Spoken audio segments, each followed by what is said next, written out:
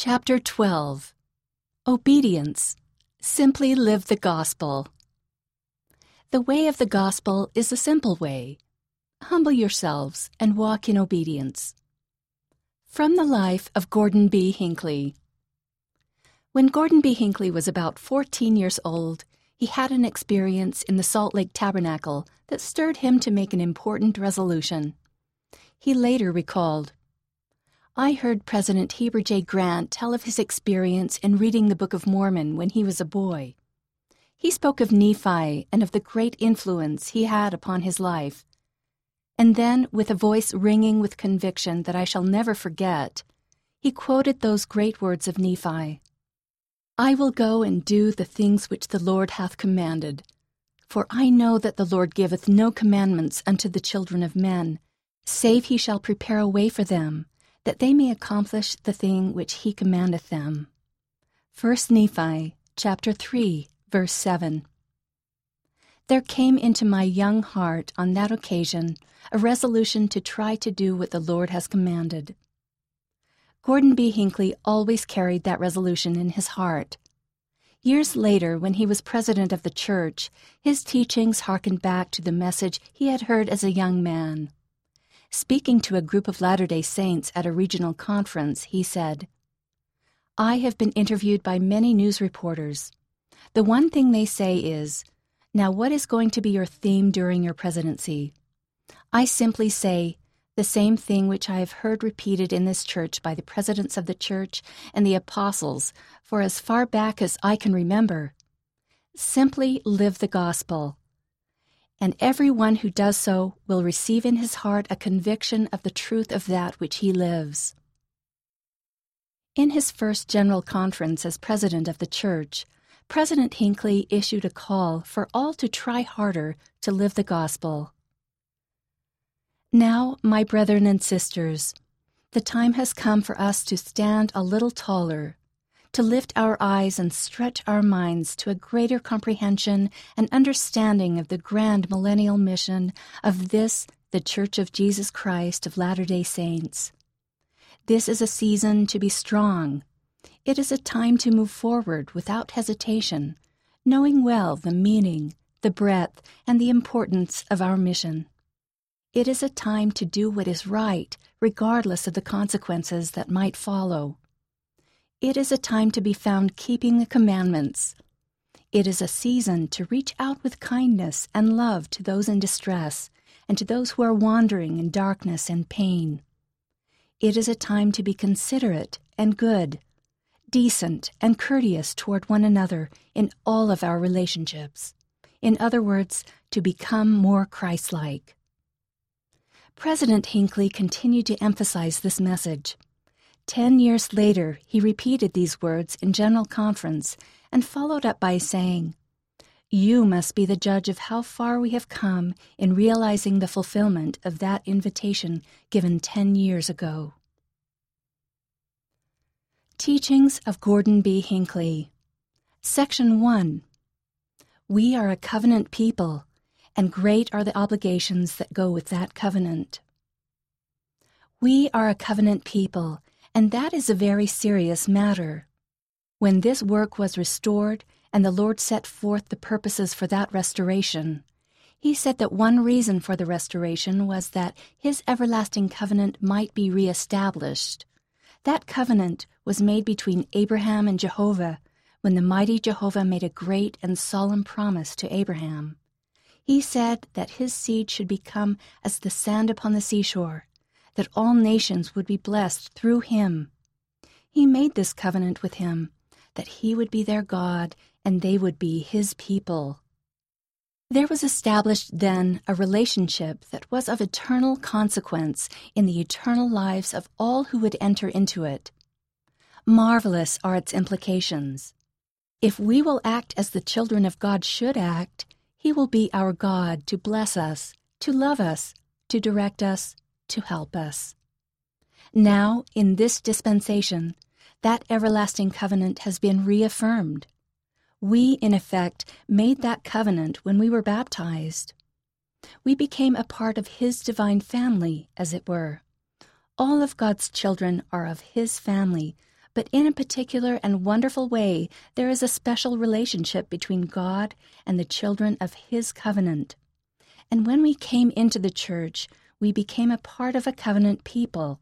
And each time we partake of the sacrament, not only do we do it in remembrance of the sacrifice of the Son of God, who gave His life for each of us, but there is the added element that we take upon ourselves the name of Jesus Christ and pledge ourselves to keep His commandments, and He pledges with us that He will bless us with His Holy Spirit. We are a covenant people, and great are the obligations which go with that covenant. We cannot be ordinary people. We must rise above the crowd. We must stand a little taller. We must be a little better, a little kinder, a little more generous, a little more courteous, a little more thoughtful, a little more outreaching to others. We are a people who have taken upon us a solemn covenant and the name of the Lord Jesus Christ. Let us strive a little harder to keep the commandments, to live as the Lord has asked us to live. Section 2. The Lord expects us to live the gospel in every aspect. We live in an age of compromise and acquiescence. In situations with which we are daily confronted, we know what is right, but under pressure from our peers and the beguiling voices of those who would persuade us, we capitulate, we compromise, we acquiesce. We give in, and we are ashamed of ourselves. We must cultivate the strength to follow our convictions. The way of the gospel is a simple way. Some of the requirements may appear to you as elementary and unnecessary. Do not spurn them. Humble yourselves and walk in obedience. I promise that the result that will follow will be marvelous to behold and satisfying to experience. My great plea is that we all try a little harder to live up to the stature of divinity that is within us. We can do better than we are doing. We can be better than we are. If we would hold before us that image constantly of divine inheritance, of the fatherhood of God and the brotherhood of man as realities, we would be a little more tolerant, a little more kindly, a little more outreaching to lift and help and sustain those among us. We would be less prone to stoop to those things which clearly are unbecoming of us. The religion of which you are a part is 7 days a week. It isn't just Sunday, it's all the time. 24 hours a day, 7 days a week, 365 days a year. The Lord expects that we will keep our lives in order, that we will live the gospel in every aspect. Section 3. God will shower down blessings upon those who walk in obedience to His commandments. The Lord told Elijah to go and hide himself by the brook Cherith, that there he should drink of the brook, and that he would be fed by the ravens. The Scriptures record a simple and wonderful statement about Elijah. So he went and did according to the word of the Lord. 1 Kings chapter 17, verse 5. There was no arguing, there was no excusing, there was no equivocating. Elijah simply went and did according unto the word of the Lord. And he was saved from the terrible calamities that befell those who scoffed and argued and questioned. The whole story of the Book of Mormon is a story that speaks of the people who, when they were righteous, when they worshiped Jesus Christ, prospered in the land and were richly and abundantly blessed of the Lord. And when they sinned and went astray and forgot their God, they fell into misery and war and trouble. Your safety, your peace, your prosperity lie in obedience to the commandments of the Almighty. Keep my commandments continually, and a crown of righteousness thou shalt receive. Doctrine and Covenants, section 25, verse 15. That was the promise of the Lord to Emma Hale Smith. It is the promise of the Lord to each of you. Happiness lies in keeping the commandments. For a Latter-day Saint, there can only be misery in the violation of those commandments, and for each who observes them, there is the promise of a crown of righteousness and eternal truth. True freedom lies in obedience to the counsels of God. It was said of old that the commandment is a lamp and the law is light. Proverbs chapter 6, verse 23. The gospel is not a philosophy of repression, as so many regard it. It is a plan of freedom that gives discipline to appetite and direction to behavior. Its fruits are sweet, and its rewards are liberal. Stand fast, therefore, in the liberty wherewith Christ hath made us free, and be not entangled again with the yoke of bondage. Galatians chapter 5, verse 1. Where the Spirit of the Lord is, there is liberty. 2 Corinthians chapter 3, verse 17. Our safety lies in repentance. Our strength comes of obedience to the commandments of God. Let us stand firm against evil, both at home and abroad.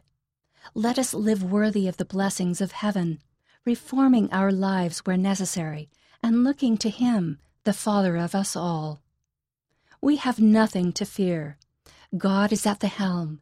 He will overrule for the good of this work. He will shower down blessings upon those who walk in obedience to His commandments. Such has been His promise. Of His ability to keep that promise, none of us can doubt. Section 4. Church leaders point out the way and invite members to live the gospel. There are those who say, the church won't dictate to me how to think about this, that, or the other, or how to live my life. No, I reply, the church will not dictate to any man how he should think or what he should do. The church will point out the way and invite every member to live the gospel and enjoy the blessings that come of such living.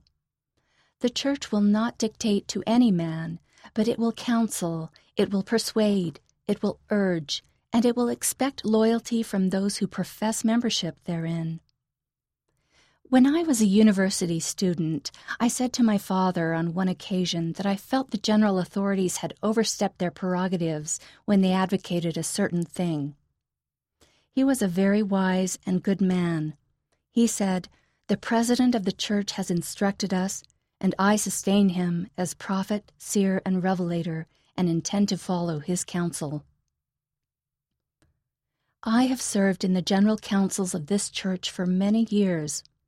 I want to give you my testimony that although I have sat in literally thousands of meetings where church policies and programs have been discussed, I have never been in one where the guidance of the Lord was not sought, nor where there was any desire on the part of anyone present to advocate or do anything which would be injurious or coercive to anyone. I say for each and all that we who sit in the general councils of the church have no personal agenda. We have only the Lord's agenda. There are those who criticize when we issue a statement of counsel or warning. Please know that our pleadings are not motivated by any selfish desire. Please know that our warnings are not without substance and reason. Please know that the decisions to speak out on various matters are not reached without deliberation, discussion, and prayer. Please know that our only ambition is to help each of you with your problems, your struggles, your families, your lives. There is no desire to teach anything other than what the Lord would have taught. Ours is the responsibility outlined by Ezekiel. Son of man, I have made thee a watchman unto the house of Israel. Therefore hear the word at my mouth, and give them warning from me. Ezekiel chapter 3, verse 17. We have no selfish desire in any of this, other than the wish that our brethren and sisters will be happy, that peace and love will be found in their homes, that they will be blessed by the power of the Almighty in their various undertakings in righteousness. God is constantly making known in His way His will concerning His people. I give you my witness that the leaders of this church will never ask us to do anything that we cannot perform with the help of the Lord. We may feel inadequate. That which we are asked to do may not be to our liking or fit in with our ideas. But if we will try with faith and prayer and resolution, we can accomplish it. I give you my testimony that the happiness of the Latter-day Saints, the peace of the Latter-day Saints, the progress of the Latter-day Saints, the prosperity of the Latter-day Saints, and the eternal salvation and exaltation of this people lie in walking in obedience to the counsels of the priesthood of God. Section 5. Small decisions can lead to tremendous consequences. I can describe a principle which, if observed, will greatly increase the probability that our decisions will be correct, and subsequently that our progress and happiness in life will be immeasurably increased. This great principle is keep the faith. I cannot tell you in detail how to decide everything, but I can promise that if you will make your decisions according to the standards of the gospel and teachings of the church, and if you will keep the faith, your lives will bear fruit and great good, and you will know much of happiness and accomplishment. Many years ago, I worked for a railroad. That was in the days when nearly everyone rode passenger trains. One morning, I received a call from my counterpart in Newark, New Jersey. He said, "Train number such and such has arrived, but it has no baggage car. Somewhere, 300 passengers have lost their baggage, and they are mad." I went immediately to work to find out where it may have gone. I found it had been properly loaded and properly trained in Oakland, California. It had been moved to our railroad in Salt Lake City and had eventually arrived in St. Louis. There it was to be handled by another railroad which would take it to Newark, New Jersey. But some thoughtless switchman in the St. Louis yards moved a small piece of steel, just 3 inches, 7.5 centimeters, a switch point, then pulled the lever to uncouple the car. We discovered that a baggage car that belonged in Newark, New Jersey, was in fact in New Orleans, Louisiana, 1,500 miles, 2,400 kilometers from its destination. Just the 3-inch movement of the switch in the St. Louis yard by a careless employee had started it on the wrong track, and the distance from its true destination increased dramatically. That is the way it is with our lives. Instead of following a steady course, we are pulled by some mistaken idea in another direction. The movement away from our original destination may be ever so small, but if continued, that very small movement becomes a great gap, and we find ourselves far from where we intended to go. It is the little things upon which life turns that make the big difference in our lives. I approached a large farm gate one day. I lifted the latch and opened the gate. The movement at the hinges was so slight as to be scarcely discernible, but the other end of the gate cut a great arc 16 feet in radius. Looking at the movement of the hinges alone, one would never dream of the magnified action that came as a result of that tiny movement. So it is with the decisions in our lives. Some small thought, some small word, some small action can lead to tremendous consequences. Section 6. By living the gospel, we strengthen the church and help God's work grow across the earth. You can make the church stronger by the manner in which you live. Let the gospel be your sword and your shield. How magnificent will be the future as the mighty rolls on his glorious work, touching for good all who will accept and live his gospel. I see a wonderful future in a very uncertain world. If we will cling to our values, if we will build on our inheritance, if we will walk in obedience before the Lord, If we will simply live the gospel, we will be blessed in a magnificent and wonderful way. We will be looked upon as a peculiar people who have found the key to a peculiar happiness. Let every man and woman and child resolve to make the work of the Lord better and stronger and greater than it has ever been before. It is the quality of our lives that makes the difference. It is our resolution to live the gospel of Jesus Christ that makes the difference. This is an individual matter. If we all pray, the church is so much the stronger, and so it is with every principle of the gospel. Let us be part of this great forward-moving cause that is growing across the entire earth. We cannot stand still. We have to move forward. It is imperative that we do so.